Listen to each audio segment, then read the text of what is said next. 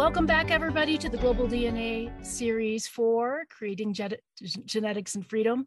Today's title is The Evolution of Consciousness, and we are joined with the wonderful Neil Gaur.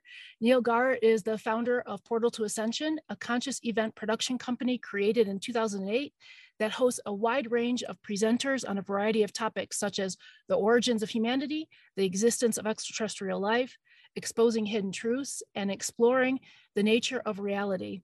He travels the world facilitating gatherings and filming documentaries that are intended to empower the individual to reclaim their sovereignty and awaken their full potential. Neil also operates an online platform that creates and facilitates about 110 conferences and workshops a year. At this point, Portal to Ascension has worked with over 1,500 researchers, spiritualists, scientists, consciousness explorers, and more. Neil is a philosopher, a historian, researcher, and spoken word artist. He presents his research on the ancient wisdom and future science of sound, vibration, and frequency, as well as in-depth explorations into ancient civilizations, archaeological discoveries, space anomalies, shedding light on hidden esoteric wisdom, and exploring ways in which we can create unity and peace on Earth. Thank you, Brother Neil. It is so wonderful to have you here. Thank you. It's so good to be with you, Akurda. Oh, yeah. You are an incredible human being in my eyes, and what you have done with Portal to Ascension is spectacular. And so what really started you out with like this deep dive into like who we are, what we are, why we're here, how we're connected to the universe? Mm-hmm. Well, on one level, I've kind of come to the understanding now. It was, as you know, as a lot of people are into this, that it was meant to be. It was like something within my own consciousness and my code that this was my experience to have on, this lifetime, is to wake up and to bring these truths out. But then how it happened on the linear aspect was like, I was actually raised into a Hindu family, right? So I was raised Hindu. And for a while, like my story has shifted recently, only last year, because for a long time I was saying I was an atheist Hindu. So interesting. Like my mom always asked me to see my presentations, okay? But I don't ever want to show it to her because I always started out by saying I was an atheist Hindu, and I'm afraid she might get offended, because obviously she thinks I was like really into it all as I was a kid. But then when I just recently I shifted that perspective, because what I realized is, which was I was never told that my religion was the only way.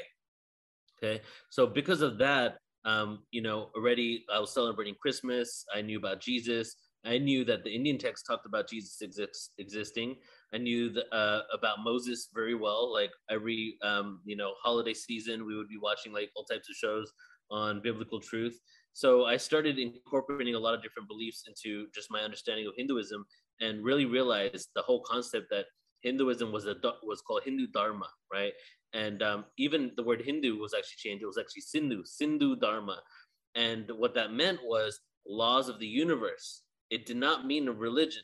It did not really become a religion until the British came in and kind of like were like, what are these guys doing? So it was more like a way of life, a philosophy, than it was a religion.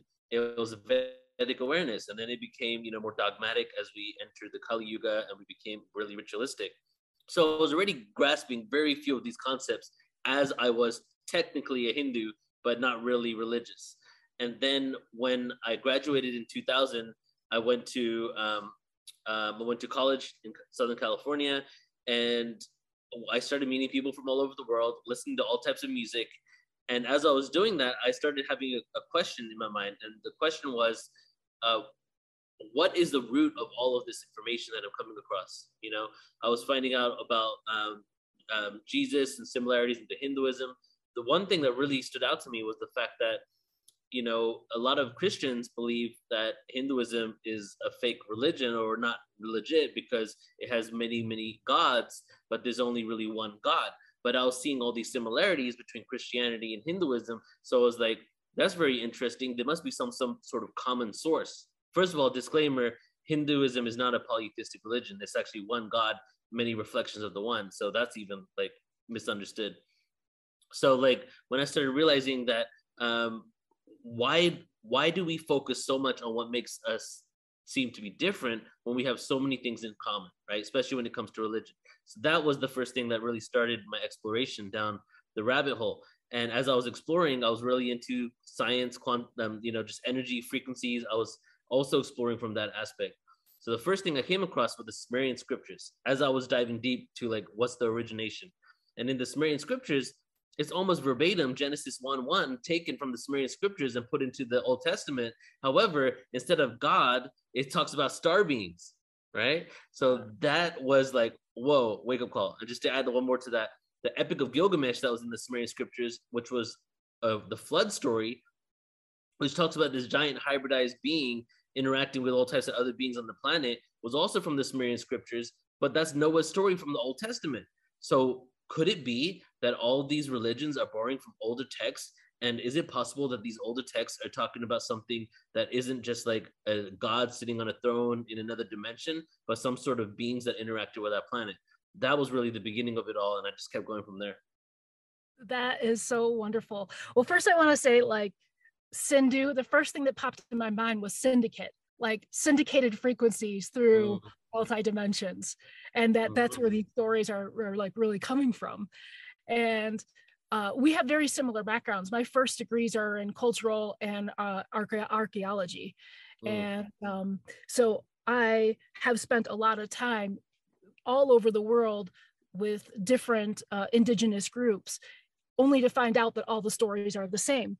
And it just seems like when that really started happening, then that was like the grounding aspect of, like, we'll say the human expression of my genetics, so that the star family, the galactic genetics, could come in and have a foundation to really thrive and then, become one. And so when those two, we'll say, genetics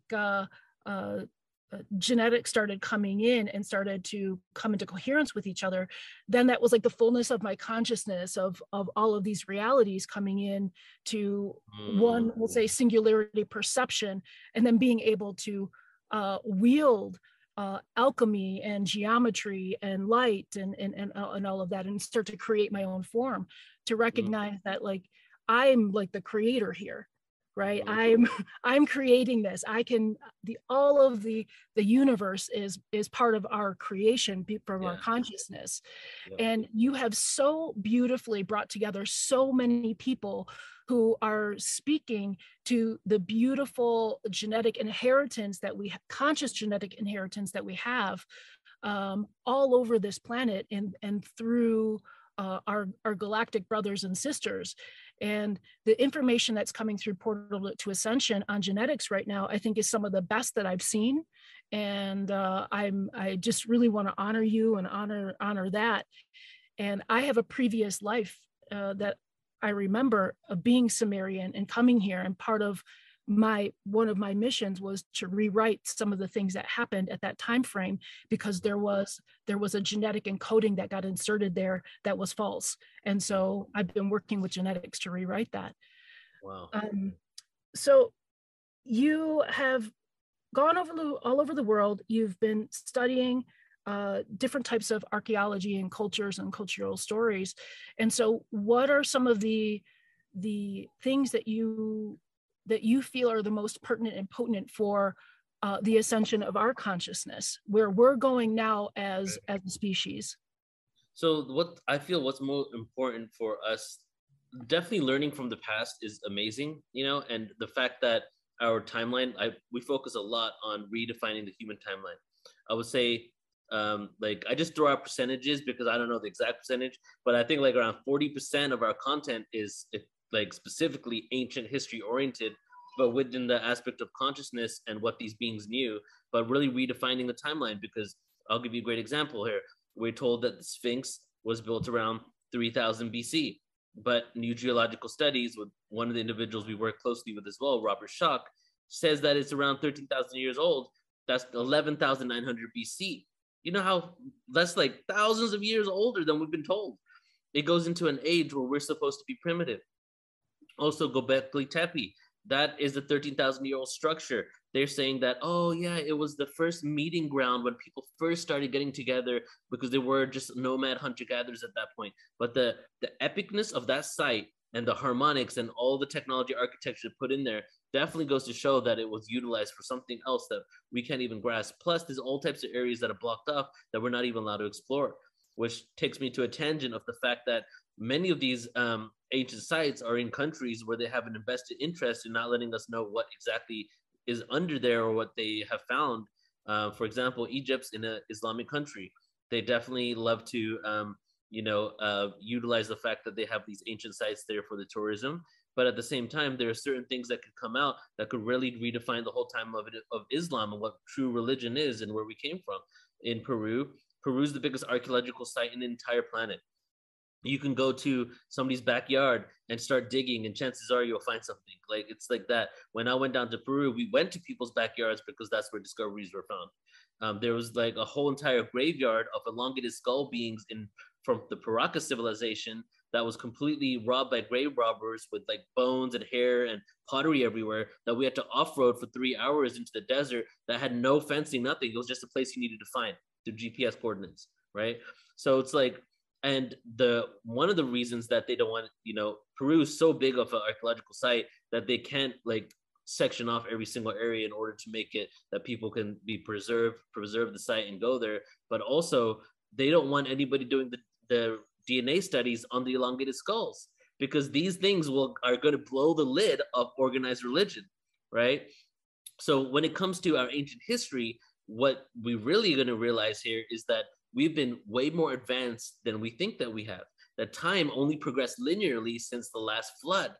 And what we see is a tohu vohu, which is an Aramaic term from the Old Testament. In the beginning was void and desolate. Well, tohu vohu actually translates to voided and desolated, not void and desolate. So what does that mean? There was something before, right? So as everything was voided and desolated, we tracked human progression from that point onwards, linear time. But then when we go beyond that and we go to cultures that existed beyond that or have stories before the flood, right? We start seeing that time is more secular, and that we've had beings on this planet that not only had a higher level of consciousness, maybe some sort of advanced technology, but also were tapped into maybe having the ability to communicate with the stars or even travel to the stars, right? So that goes into the Atlantean story. So a lot of this stuff is coming out now. There's evidence coming out that, Atlantis existed. People are finding all types of submerged areas around the world. But if humanity goes through 26,000 year cycles of consciousness, right? Evolution, devolution, and we're only able to find the last cycle. Imagine how many cycles may have existed on the planet and how many cataclysms could have occurred to completely reset society. So there might be so many civilizations that have completely lost to time that we won't find.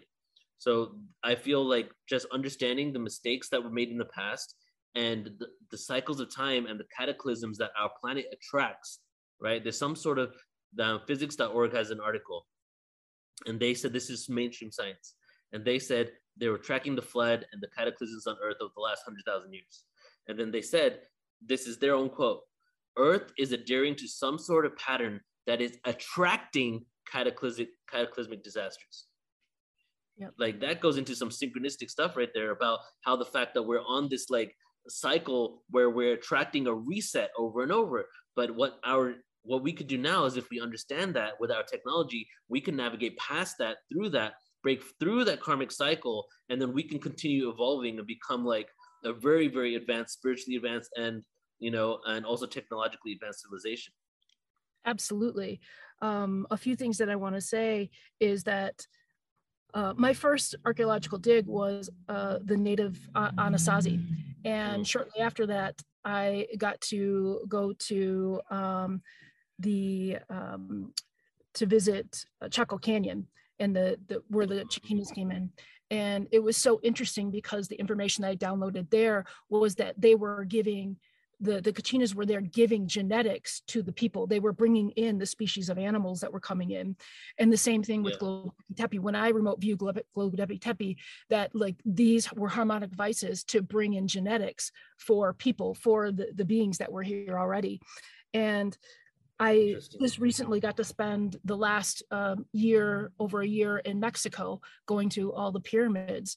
And what is so interesting is about I was there kind of fielding some of the genetics that were there, but the sacred geometry, all the geometry of how they were working with elements and geometrical structures and toroidal fields, and how they were using the water and the mercury there to create, we'll say, higher frequencies of consciousness. And what is so interesting is when you get to Teotihuacan, and Teotihuacan is the only one that has the balloons, right? The balloons that float over Teotihuacan. And it's like, when you get there, you have the frequential memory is there of a group of beings whose consciousness who ascended a certain level of cycles. And that's why the balloons are there. You know, you can, it is the, you know, so above, so below, it is the genetic memory expressing itself around those sites. Wow. And, I'm yet to go there, but if you ever go to an archaeological site and do a dig again, let me know, because that's one of my goals in life. I would love to. And then, you know, we spent a lot of time at Palenque and Bonampak, and you know, you spent time at Palenque, and Palenque is so wonderful because it's in the jungle. You know, it's not like Chichen Itza where, like, you know, hundreds of thousands of people go there a day.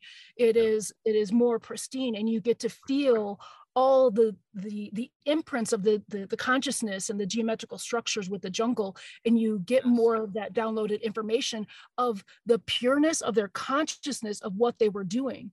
You know, and that's really what it's about. It's this purity of consciousness and the creation with all of these multidimensional elements, such as, like, you know, refraction patterns of light and geometry and elements in water, and being able to create form and evolve the body and our consciousness into that next phase where we can release ourselves out of these cycles. You know? Yeah. You're amazing. We should go traveling together.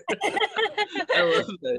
You know, I love Palenque because it's okay. So even the way they put the windows and the way the wind flows through is just like done in such an amazing way. They have like a natural air conditioning, you know? And one of the structures, like when you go up it where the astronomers and mathematicians were at, there's this little this seating area where they basically would sit and have discussions. And there's these slabs, I don't know if you've seen them, but there's these slabs that you can play, and they sound like hollowed out, basically frequency machines. Like, and those slabs were on top of the roof back in the day, and they fell off when the roof caved in. So even the structure was made in a way that when the wind would naturally come through, even in Egypt, we see this in many other places, that, you know, if the wind came through, if it rained, and if it banged against the structure, you would hear these harmonic frequencies. However, what they realized is the wind just coming through, just blowing through naturally without actually having to create a sound is still triggering the stone enough to emanate that frequency at a consistent basis, whether you can hear it or not. So it's like they had some sort of, they definitely had harmonics and acoustics in mind, but just the fact that they had specific tones and frequencies coming out of these things as well goes to show that maybe they were using it for some sort of connection to the divine, downloads, or, you know, or even some, maybe even healing on some level. Yeah. Well, when you look at how they structure the pyramids, when you look at like, we'll say hypercubes, right? Cubic structures, is they're using crystalline cubes as containers of consciousness. They're programming, those pyramids are a program of an elevation of consciousness. And so each level has, you know, its own altar in it and its own information in it of what the transcension is and what the program is. And there's all kinds of different crystals that they're using that are specific to the actual structure of the stones, because this is how they've learned to program the molecular structure of these stones and work with the consciousness there. And I had a very visceral experience when I was in Bonampak, and I had a memory of painting some of the tombs there in Bonampak. And one of the things that I was painting is this almost like a black circle with a little bit of red and a dot in the center. And it kind of looks like an Aboriginal type of design that's there. And it was literally our genome, and that we were giving it, we were sharing it with other people. And that's why there are so many people that were in Mexico in that area. We're talking millions and millions of people, and that it was an epicenter of trade and discussion. It wasn't like that they were, you know, sitting in the jungle, not doing anything, like being, Yeah. and so that this genome was, it had so many multidimensional representations of information. It was a cell, it was a genome, it was our planets, it was the eye of God. It has all these multiple multidimensional. You said it was a circle with a dot in the middle? In the dot in the middle. Yeah, like this right here. Yes, absolutely. Yeah. And we became very good friends with some of the Malacombe people that are there. And the Malacombe people are these beautiful people, like just the most loving, connected to the jungle energy, the jungle intelligence. And they're stewarding this type of information and keeping it as pristine as they possibly can, with the real information, not the false archaeological scientific information that everybody wants to give, to fit in these little like linear structures. And so that whole place is so incredible, and they've only excavated like a third of what's there. Yeah. We're led to believe. Go ahead. The whole of central Mexico, definitely the world, but central Mexico, that's where I'm at right now. I'm in Mexico, in central Mexico, but not central Mexico. I mean, the whole of Central Americas, but definitely through the jungle in Guatemala and Yucatan. They've only excavated, like 5, 10, 15% of a lot of areas. And there's all types of cities because we have LiDAR now. So we have laser radar where we're able to find all these cities, but they don't even have the ability to get to it yet. So just imagine how much richness is there. Plus, back in the day, it wasn't as so jungly, So a lot of these areas, like for example, in Uxmal, there's like 3 sites right next to it. But if the trees weren't there, there were actually sites connecting all these areas, like one big metropolis, rather than 3 individual sites. So their level of awareness and what and their society was so advanced, and tribes from all over the Americas would come down here, right? From North America, from South America, and they would interact in basically this Mexico region in order to do trade and also talk about spiritual practices. I just came from San Miguel de Allende, and over there, next to San Miguel is this observatory, ancient pyramid pilgrimage site. And the way it goes is that even when you take the bus there, the bus drops you off 20 minutes before the site, and then you need to take the old pilgrimage pathway into the site like the ancients did. And basically this area was a place for all the indigenous tribes of the Americas to come down to basically pay homage and to have connection. And also there's this waterbed there that would reflect the Milky Way galaxy that they would use as an observatory, right?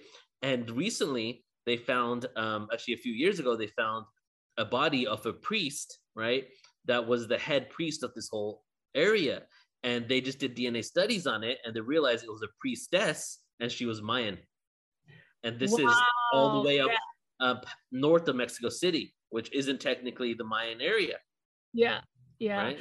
What's really cool is they're doing genetic studies right now, and they're figuring out that some of the Maya came up through, canoed across and came up through the Gulf of Mexico, through Florida, and then came into, I'm indigenous Cherokee, and started to come and be a part of and intermingle with the indigenous nations of that area. And so we're led to believe that these people, disappeared, were millions and millions and millions of people just disappeared. And then we're also led to believe that they were like these warring, cutting off the heads of people and, blah, blah, blah. And, and it is so far from the truth of what the epicenter of consciousness that was happening at that period of time. Right. Yeah. And we got to realize too that these civilizations existed for thousands of years, 3,000, 4,000 years, and they actually existed with multiple cycles of time, multiple ages of consciousness. So there may have been periods of brutality, may have been periods of war, but there's also periods of enlightenment. But to just say that basically because of what they did for a certain few hundred years, even the evidence even questions even if that's legit. But just to say if that's what they did when they were around for 3,000 years is almost judging ourselves for being a direct descendants from the Romans. You know what I'm saying? So it's like when people say, oh, the Mayans, they were brutal, Aztecs cut people's heads off. we got to realize this civilization existed way longer than the US has even been around. Absolutely. You know, so many things have, and it's so funny that like why, like, they did not have the borders back then, but it's almost like we're like, oh, all these tribes started at the Mexico border and then they just stayed down south, but no one ever came north. But Yeah. there weren't borders and they were traveling freely. Even Michigan is connected to Michoacan, where it comes from, and there was a pyramid found in the lake, and there was these hunters, like this whole documentary where they were trying to find this pyramid in the lake there, and they believe it's connected to a tribe from Michoacan in Mexico, right? Yeah, I'm from Michigan. Okay, nice. Yeah. Yeah, so many connections. I did a presentation once on where it's called "Where Did All the Pyramids in North America Go?" And then part of it was, the premise was, how come starting at the Mexican border, you see these megalithic, amazing, incredible structures, but then when you go like boop, right over the border, there's just mounds and nothing else, as if to say like only the advanced people were down south, but there were no advanced people up north. And the answer is, well, there were actually advanced pyramid structures in North America, but the majority of them, if not all of them, completely destroyed. And what happened was, you know, even in 1901, the Smithsonian came out with an article about the Sphinx and the pyramids found in the Grand Canyon. And then all of a sudden now they're denying that even happens. But if you look online for the news article, you can still find the actual article that they released about what was found there. So the North Europeans, like the white Europeans compared to the Latin Europeans, had a different mentality.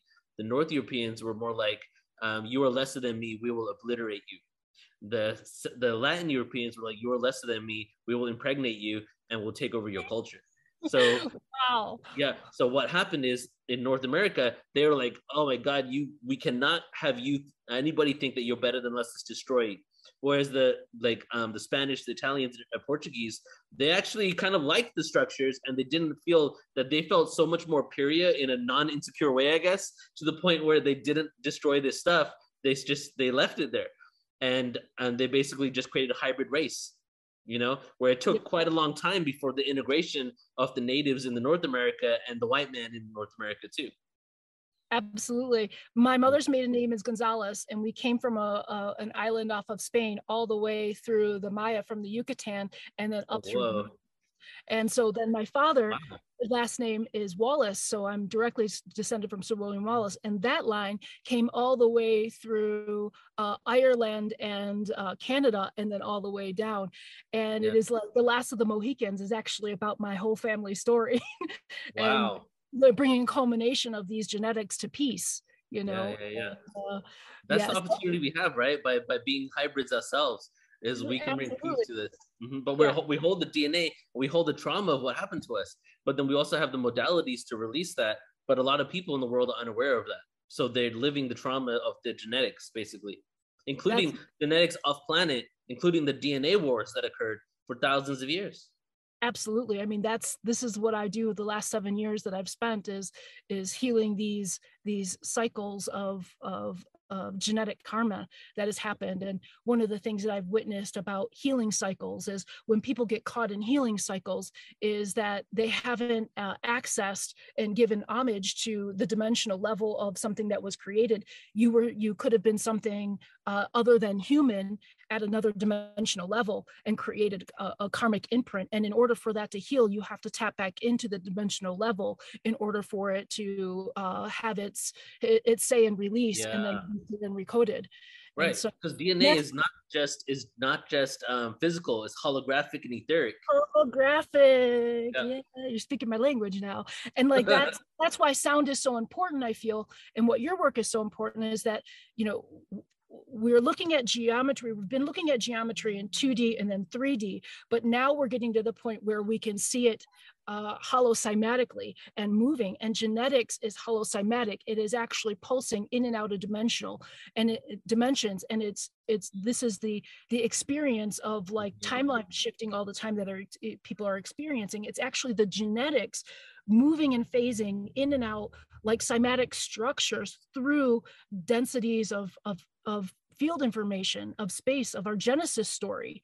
And so I would love to get back to sound and what you have been noticing about sound frequencies and our evolution in ancient civilizations. Mm-hmm.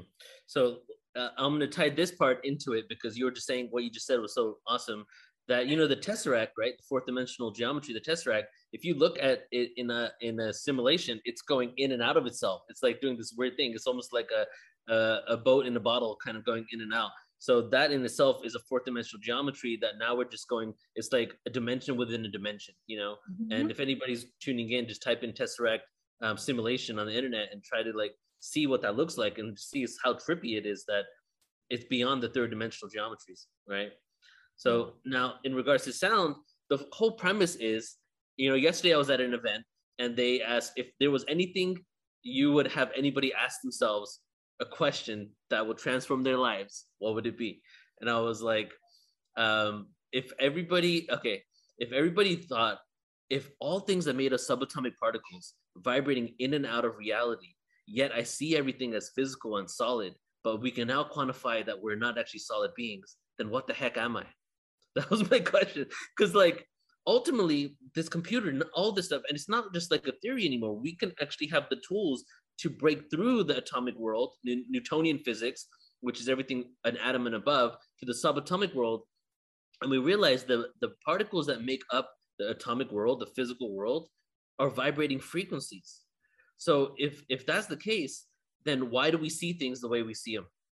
If everything is vibration, why do we perceive it? And therein lies the illusion. Therein lies the computer program. Therein lies the physical hologram. What else vibrates in and out of reality? Holograms, actual holograms that we create is a vibrating light frequency. So like some people take that as like AI, artificial stuff, but I take that as we're pure light vibrating, you know? And because of that, we're now understanding that Newtonian physics and subatomic physics are paradoxical to each other. So we're now got to a fact that whatever makes up the Newtonian world is a paradox to the Newtonian physics. That makes no sense. The human mind, we can't fathom it. You know how I know we're not fully enlightened yet? It's because we don't understand the paradox. But we understand that paradoxes exist, but we can't understand why they exist. The universe is infinite, but it's also finite. We're vibrating beings, but we're also solid matter. You know, there's all these paradoxes everywhere. So now what's happening is we've pierced through the veil. We've exited the Kali Yuga. We've entered the Dwapara Yuga, tying it into ancient history. And now in the Dwapara Yuga, the theme of the Kali Yuga, the age of authority, the age of delusion, the age of hierarchy. No need to explain any of those probably, right? And then the age of the Dwapara Yuga, the age of sovereignty. Well, that's what's happening. We're figuring out how to be sovereign. Yeah. We're not following Alexander the Great across tens of countries on our feet bleeding in order to just kill him, right? We're like, wait a second, maybe fly us out there first. And the age of energy, right? The Dwapara Yuga is the age of energy. So in the beginning of the Dwapara Yuga, we realized electricity. Oh, energy. When did the Dwapara Yuga transition begin? 1700. So age of energy, electricity. What happened when we were fully in the Dwapara Yuga starting in 1900? Quantum physics, subatomic energy. What happens when we finish the Dwapara Yuga? Holy crap, we are energy.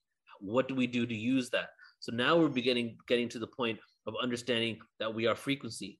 So now how this connects to sound is that sound, frequency, vibration, you know, in the beginning was the word. And I'm about to do a presentation in a few days from here called Origin Stories of Humanity. And that presentation is going to be mostly about the fact that all these ancient stories had so many things in common. And one thing was that the first thing before God even existed was the word, was sound. In the beginning was the word, and the word was God, and the word was with God. Paradox. How can the word be God and with God at the same exact time? Because the universe is a paradox. They're telling us right there, Genesis 1:1. You know what I'm saying? So like, now we're realizing that we're all sound and vibration. So we're going to start creating tools, technology. We're doing it already in order to harmonize our frequency body. All ailments and sicknesses, all delusions, disharmony in our body comes from the fact that there's some disruption in our frequency, in our energetic fields. We're subatomic beings vibrating. A vibration creates an electromagnetic field. electromagnetic field in metaphysics is called the aura. If we have a disharmonic vibration, then our aura energetic field is also going to be disharmonic, and we're going to live a disempowered life. So what is going to happen now is we're using tools to basically bring ourselves back to true harmony. And when we all come back to this true harmony, we also get to a point where we start healing our individual and collective traumas. When the individual and collective traumas are collectively healed and we're all in harmony, then we go to what? Another octave of existence. It's all music. You know what I'm saying? So it's like we all need to be in harmony so that we can take our harmony to the next octave. And that's basically, you know, what I love to explore. I love to explore sound and frequency because every topic can come from it. Because even I can even talk about my mouse controller in regards to it, because guess what, my mouse controller is made out of frequencies, you know. So it's like it's a good foundation to really understand what's going on. Even with ET contact, the reason why we don't see ET all the time everywhere is because it's a frequency game. It's a harmonic vibration. When you shift your vibration, you know, that's something I like to say, like when you shift your frequency, you will see, right? And as we shift our frequencies collectively, we may one day enter a world where we just start seeing like how amazing everything is and how there's like star beings everywhere and people interacting with us. I think that's already happening, and so many people are having telepathic contact already, and you know, well, and then physical contact. But the reason I named this series, this is my 4th series, is Genetics and Freedom, because I feel like this is where we're standing on. For the last 7 years, I've been helping people clear and recode genetics using light and geometry in a 12-strand template, right? When you find a program, you release the program, and then you rebuild the fabric of the strand of DNA with light and geometry and consciousness, right? And then we tune the strands, and each strand of DNA, of the 12 strands of DNA, has a tonality to them. And when you tune them, they start to come in harmony. So if you have like a lower set of strands to, like, let's say, just say the upper dimensional set of strands, because each one is correlated to a dimensional reality of consciousness. And when one is not communicating with the other, they're disharmony. But when you bring them into communication, they create harmonics. So when you have these 12 harmonics, 12 strands, in harmony, they create what I call the 13th harmonic. And the 13th harmonic opens you up to another set of 12 strands of DNA, then in another 12 dimensions. So then you're now working in 24 dimensions instead of 12. Yeah. That's amazing. Because so as I'm exploring, you know, this is I haven't had the opportunity to tap into an extraterrestrial consciousness to give me the validation of this, but this is what my research has come to, is that within this physical universe galaxy, well, dimensions and densities, there's so many different variations of it. Parallel dimensions, infinite. Yeah, exactly. So, but when you come into the construct of this physical Milky Way galaxy experience, there's these 13 dimensions, whereas the 13th is the void, right? And that also goes with the 12 apostles and the one Jesus, the whole reason why 13 was, you know, banned, and the Mayans number 13 and all that stuff. And so you 12 tribes and right, exactly. And so then what we have the opportunity to be on this body is one of two things. You know, I'm leaning towards the hope that we're able to be 12th dimensional beings while still existing in the physical body, right? And then each of the strands connects to it, but each of the chakras also connects to it too. Every chakra is a dimension. And a lot of people that are, you know, channelers, people that tap in the angelic realm, they say that your physical body still exists within this dimension. You could still have a physical body up until 7 dimensions. And then when you get to the 8th dimension, you get to an oversoul dimension where you can still be in a physical universe on a planet, but you become more energy, a light body, right? So we have the potential to activate and harmonize every chakra, which is the 7 dimensions, pulling data from all of those dimensions into our consciousness and then living it out here. Because in every dimension, there's a whole other experience of who we are, what are the beings from this level, what do they know about source. It's almost like we're unraveling and unfolding this, and we've been gifted these bodies, these avatars, in order to basically tap into maybe the whole 12 dimensional set. And then when we get to the 12 dimensional set, we're gifted the singularity, which is that understanding of the black hole in the center of it. But that's still just a fractal from the next level of it all, right? Yeah. And then that probably takes us to the next one. So that's my theory, basically. I love that. And when we understand these different types of consciousness harmonics, and we release ourselves from like the personality matrix constructs, and we even from the soul construct, we'll say, is that we have the opportunity to be free flowing, our genetics in freedom, and that means energy in freedom. And that at that level, you can start to see all of these different dimensional aspects of our experience.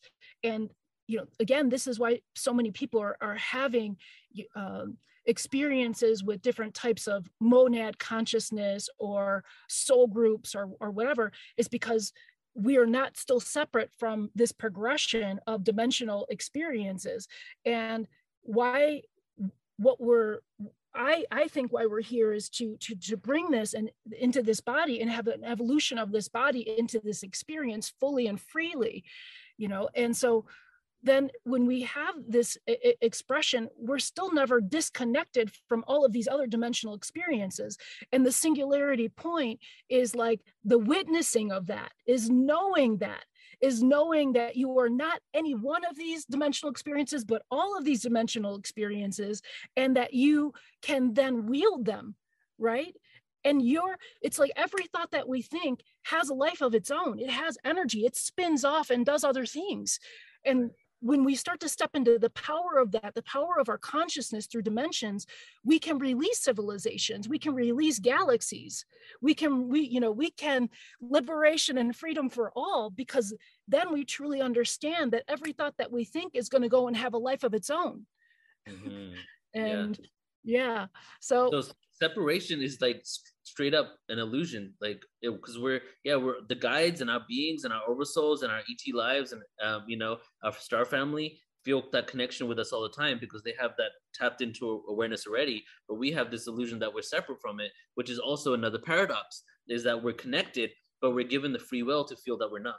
Yeah. And as we ascend to these higher octaves, we're able to basically bring back in the game, that because in the game it's all just one code, and it's all connected, but in the game you're still going from one place to another place to pick up the pieces that you've left everywhere in order to bring it back to yourself, even though it was all in one hard drive all along. Yeah, you don't realize that the code is infinite. Yeah, exactly. You think that it has small structures of zeros and ones, when it's really in a tertiary form, and it's quantum, 369 quantum. And so yeah, and so going back to the sound frequencies, what are some of the things that, well, I'll go this way instead. One of the things that I'm really interested in right now is the way that we are moving in space. Like the Earth is moving with our solar system and our galaxy and other galaxies. And I just had William Brown on from the Resonance Academy in Taurus Tech with Nassim Haramein, and they just wrote a paper talking about space memory and our Genesis story, recognizing that the black holes have parts of holographic are part of the holographic information that is being we'll say it's not projected because it's all happening at the same time, but is part of the space memory that we're experiencing through Akashic memory and through the organization of genetics. And it is when they have a whole mathematical thing where they're talking about how all of the planets kind of like work together and move together and create this harmonic device of holographic information. And again, it's light, refraction patterns of light and sound, and also infinite surface area of space. And so I'm just curious, like what you've been finding out with your following sound, about the bigger cycles that we're having, because I think that the cycles are relative to our conscious experience. Like we've created these cycles over and over. These 13,000 year cycles are our consciousness and playing out. And in order for us to transcend them, then there's got to be some frequency harmonics, right? That harmonize us with all of these bigger galactic cycles. as like a portal to ascension. Mm-hmm. Breathe that in before I even explain it. So there definitely, it seems like there are cycles within cycles within cycles, like the inner workings of a clock within another clock within another clock. There's and you can go to ancient India to see the huge yuga cycles, 432,000 years, right? 760,000 years. And then you have the 26,000 year cycle, which is 13,000 years here, 13,000 years there. When our solar system goes around the galaxy, we're not just going around the galaxy like this, we're going in waves. But the waves are like a Fibonacci spiral of waves. And as we're doing that, we're going above the galactic disk, right? Which is also a paradox in itself. I love paradoxes, by the way, in case you don't know. Is because, is there any flat space in space? Is there a flat disk in space? Like, what does that even mean? Is there a north and south? So like, we go above and we go below. In the period that we go in between, in the photon belt, is a 200-year period, which happens to coincide with the 200-year transitory phase between the yuga cycles up to 26,000 years, right? When we go into the plus part of our solar system, there is more of a harmonic experience. Those are the ascending ages, right? When we go into the downward part, those are the descending ages, which have the same exact ages, but one's a descending one. The golden age going up, the golden age going down, kind of thing, the Kali Yuga going up, the Kali Yuga going down. So as we're doing that, I did a presentation called Galactic Origins in the Milky Way Galaxy. And within that, I did a lot of research to find out the anomalies of the Milky Way. So one thing that has now been discovered is that our Milky Way galaxy is emanating a bow shock, a harmonic frequency. Imagine a drum, and then you hit the drum, and imagine that you could see and perceive the vibration going off it, right? Our Milky Way galaxy is actually creating a bow shock going upwards, not downwards, but upwards. So and this is mainstreamly accepted now and esoterically known for a while. When the Milky Way, when that solar system goes into the upward part, all of a sudden, for that 13,000 years, we're receiving this drum-like bow shock off our galaxy going upwards like this, hitting our galaxy, creating all types of experiences here, also assisting with ascension, assisting with certain levels of awareness. When we go into the photon belt, we're directly connected within the line of sight with the Milky Way galaxy and the radiation coming from it. It's been accepted by astronomers for ages now that the radiation of every star that light hits the planet has an effect on our experience on Earth. Not only our experience, but the level of consciousness. The sun can supernova somewhere, and then all of a sudden the light stops because it's taken that long to get to Earth. And that can make somebody make a different decision. That can assist with the rise and falls of empires.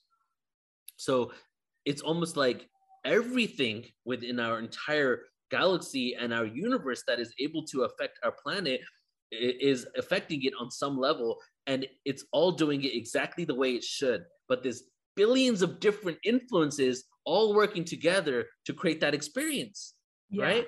So how does that even work? Well, on one level, here's a paradox. On one level, you can say, well, we're a puppet to the stars, okay? We cannot do this until we get here. Well, this star does this does this to us. But on the other level, you could say, well, if we're a holographic projection of consciousness, the external stars are actually a reflection of the division within us.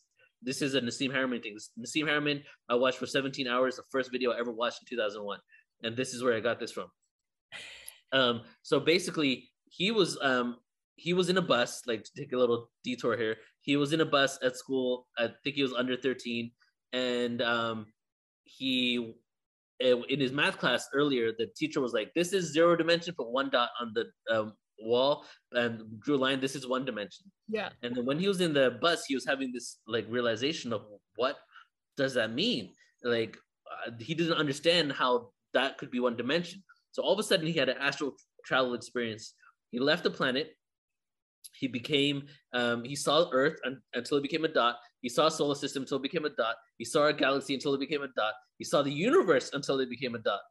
And from this understanding, he started realizing that you cannot, infinity, we can't fathom infinity, right? Externally, like, what's outside the universe? Well, what's outside that? Well, outside my hand is this, outside this is this, right? But what we can realize, what we do understand, is you can continuously divide infinitely, okay?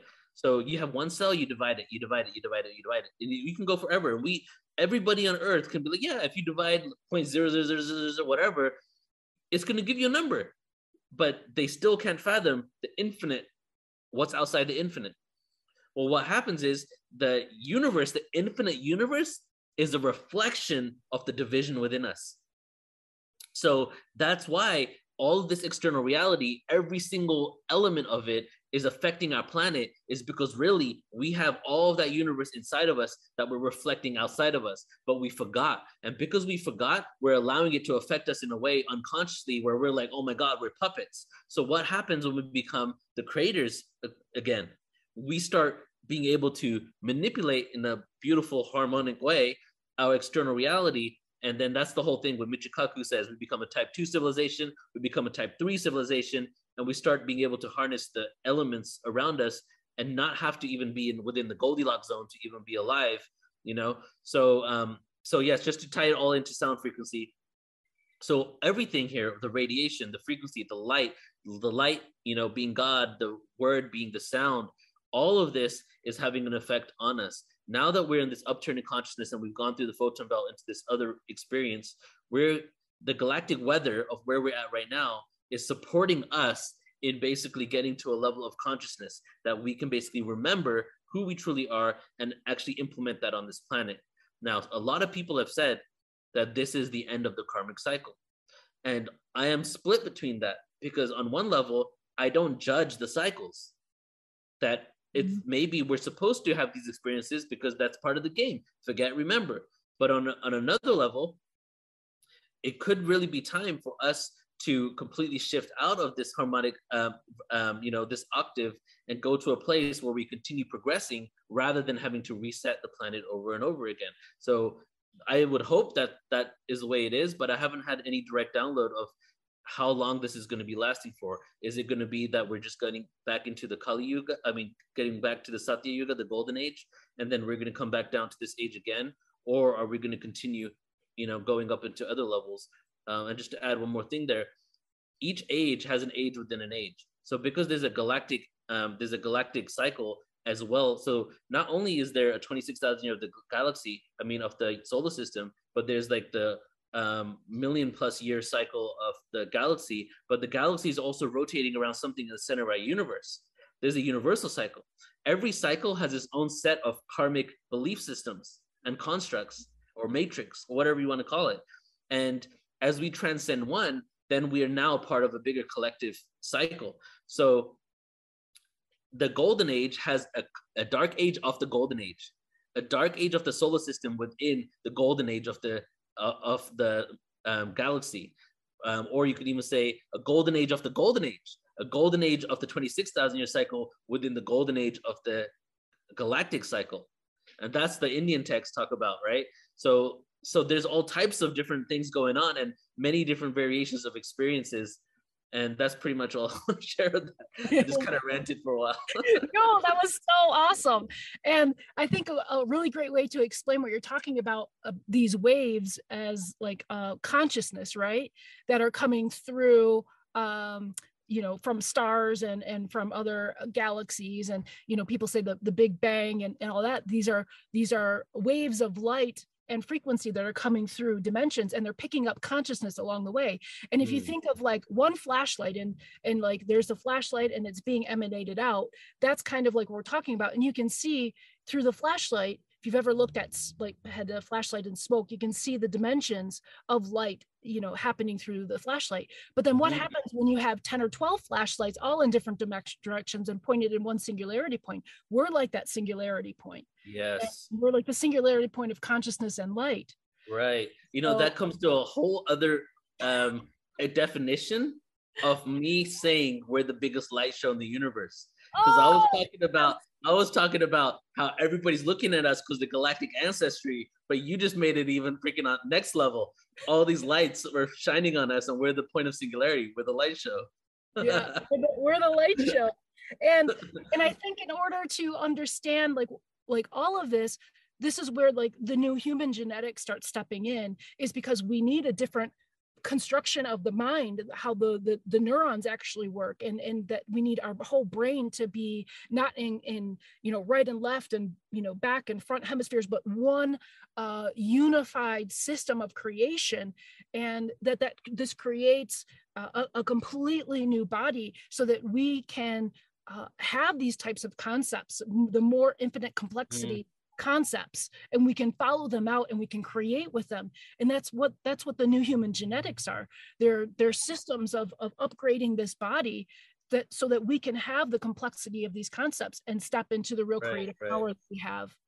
Yeah, I mean, even if you like, if we just put aside the esoteric so that we can like tell someone else that maybe isn't even into this, or like completely immersed into some fundamental religion, the whole aspect is like, look at our ability to process information and awareness of ourselves and who we are as individuals, and the science behind it all compared to 1,000, 2,000 years ago, right?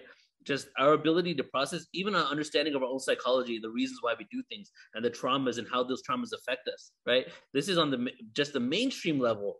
We can realize that our ability to process our who we are as individuals and transform, and become something that, from like, even our bodies are so resilient. We could be traumatized and injured and sick, and then we can shift it. And now we have the tools and the knowledge and the awareness to basically do that. So that in itself, I feel like we can really quantify on the mainstream that you're exactly right, that our genetics have been shifted now to be able to process more awareness and more stimuli, so that we can actually fathom what's really going on in our place within the universe. And we're turning into a new species, and I believe the term I have for that is Homo luminous. Like, we're and that this is why I love to study science and quantum physics, because it really does explain what is happening. And so when you understand crystals in your body, your pineal gland, your DNA, and you understand refraction patterns of crystals, then it starts to make sense how we're speaking holographic information, we're speaking light. And then, when you start to study, I'm just going to do a screen share real quick. When you really start to, can you see that? Yeah. Yeah, when you really start to study the geometries inside DNA, and these are all DNA structures, that you can start to see tetrahedrons and cubes and hypercubes and that kind of stuff, and that this is, I mean, there are geometries happening inside of our DNA, and that we can create with them, and we can start exploring them, and consciously, with light and geometry, start constructing the genetics that we're talking about. And so that's kind of like what my research is being able to put these geometries and bring them from 2 dimensions to 4 dimensions and beyond, so that we can start creating the actual architecture structure of our genetics consciously for Homo luminous. Yes, definitely. I love that presentation. If you ever want to present it on Portal to Ascension, let me know. Awesome. I would love to. Yeah, I would love to. So we're up on time, and I don't want to keep you unless you have some other things and you're willing. There's some last words that you want to really share with people, and then also your free gift. You have a free gift too, and I want to make sure that we really truly promote Portal Ascension, because I love what you're doing. All right. Yes, sure. Well, first, like, based on what you just said, it's reminded me of non-locality. The whole aspect that we're now realizing that quantum particles can hold data, and we can pull and extract data from one place in space-time and pull that data from somewhere else on the other side of the planet at the same exact moment without the need for distance. And that really breaks the whole aspect of, does distance even exist? Is time space even really the reality of what we're made out of? How come we can pull data from somewhere that is all the way on the other side of even the solar system, right? And so with these aspects and these elements are just the beginning phases of us realizing really how the constructs of reality truly is. And as we start uncovering all of this, not only is the technology of humanity going to go to an exponential level, but the human technology, we're going to understand who we are more and realize that many of these things we're able to do ourselves. When you look at ancient cultures, why don't you find tools and some advanced stone melting machines? Because they did it. Well, I'm starting to lean towards now that they had the ability within their own bodies to make this thing happen. We can't even fathom really the potential of what we can actually become when we start tapping into this awareness, when we start creating technology based on it, traveling to the stars. I really feel that part of our experience on Earth is to become the emissaries of how we transcended this darkness with complete amnesia of not even realizing our connection to source, how we still found the light, how we still found connection, even though the cards were stacked up against us and we came to this planet not even remembering all the past lives and ET lives. And as that time progresses, we're going to go and rejoin the rest of our star family. And that is what I'm working towards with Portal to Ascension, is helping people remember the true divinity, who they are, so we can all live on this earth with true empowerment, so we can all really see and hear each other and process our traumas, that in a way that allows for us to continue to grow, expand, and create deep connection, you know. And that's pretty much the mission of Portal to Ascension. That is beautiful. Thank you so much. That's why I love kind of studying hieroglyphs and petroglyphs, is because some petroglyphs are so old. We're talking hundreds of thousands of years old, and they're exposed to elements and they're still there because you have people who had such a high consciousness that could manipulate the molecular structure of how long something was going to be there. And that is what we have the ability to do. Yes. We just have to recognize that we have the ability to do that. We don't even have paint that lasts 30 or 40 years. Like, yeah. you know, I used to think like, I used to look and try to explore and find the advanced technology from the ancients, because we've been more advanced, right? That's what we say for so long, it's more advanced. So I'm like, where's the technology? Where's the computer chips? But then I realized it's not advanced technology, it's advanced consciousness. Yes. And when you get to a level of advanced consciousness, you're at peace within yourself. You don't need to create these external things. You don't need a smartphone so you feel more connected. You know, you have that already. So the reason why they're a lot of primitive looking, right, compared to what we think now, petroglyphs and things out there, is because they were living a happy, abundant, fruitful life as it was, but they were at the conscious level where they could actually cultivate it for themselves. They didn't need all these external distractions that we've created.